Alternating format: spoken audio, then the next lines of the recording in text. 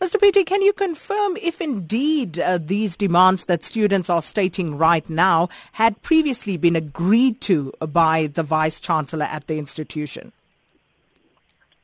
Thank you so much, Sakina. Once more, I want to reiterate on record that the management of the University of Fort Hare, led by Professor Sakena Buhlungu, the Vice-Chancellor, has always demonstrated since the beginning of this year its commitment to understand the plight of the students and the serious concern it had about some of the most genuine demands that the students raised.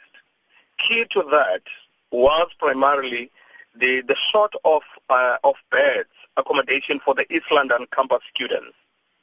Secondly, the condition of some of those that the university is already contracted to. Now, those are very serious things because the university's endeavor is to always look into improving the quality of our students. Now, these are the issues that really were issues that were raised in the past year and attended to. But the issue of maintenance is an issue that the landlords that are the owners of these residencies in East London, because the university does not own in East London any residences. Now, in terms of the contractual management and the service level agreements that we have with landlords, I think we have to invoke some of the punitive measures to look into it that they adhere and commit to improving the quality and maintaining the standards for our students. The commitment has been there. So that addresses the challenges that management is encountering in addressing some of these issues. But are there some of these issues that the students have raised that you agreed to that you are now unable to basically follow through on? Sakina, let me say this.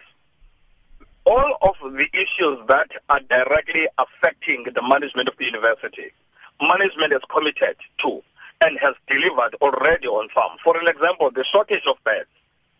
Students were demanding 250 beds. Out of that 250, 166 has already been delivered, and the last 84 will be delivered on Monday, this coming Monday. That is a tick of the box. And the second one, Sakina, is management has also acceded to the request of the fee waivers that the student demanded. Ordinarily, according to the university's prospectus, fee waivers are paid in April, but students said, look, we are hungry. We need this money. And then management acceded to that request because it is quite reasonable. And we had to immediately act on it. Then out of all these that directly affect the management of the university, the management has delivered on all those.